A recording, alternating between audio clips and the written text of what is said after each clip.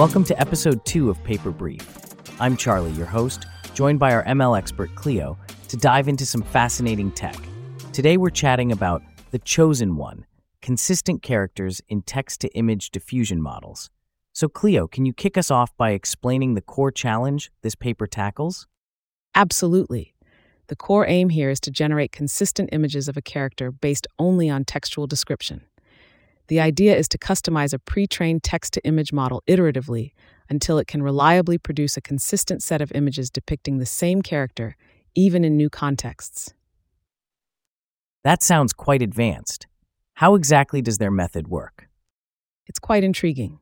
They begin by generating a large set of images from the model. These are then clustered semantically using image embeddings. By focusing on the most cohesive cluster, meaning images that share characteristics, the model refines its grasp on the character's identity. So it's like teaching the model what a particular character should look like over several iterations. Exactly. They continuously refine the model's parameters by this process of generation, clustering, and selection. This feels revolutionary. Could this approach be used for any type of character? It's designed to be domain agnostic. Whether you're describing a mythical creature or a real-world animal, the model aims to consistently generate that character. And I suppose this has a myriad of applications in gaming, film, and even literature.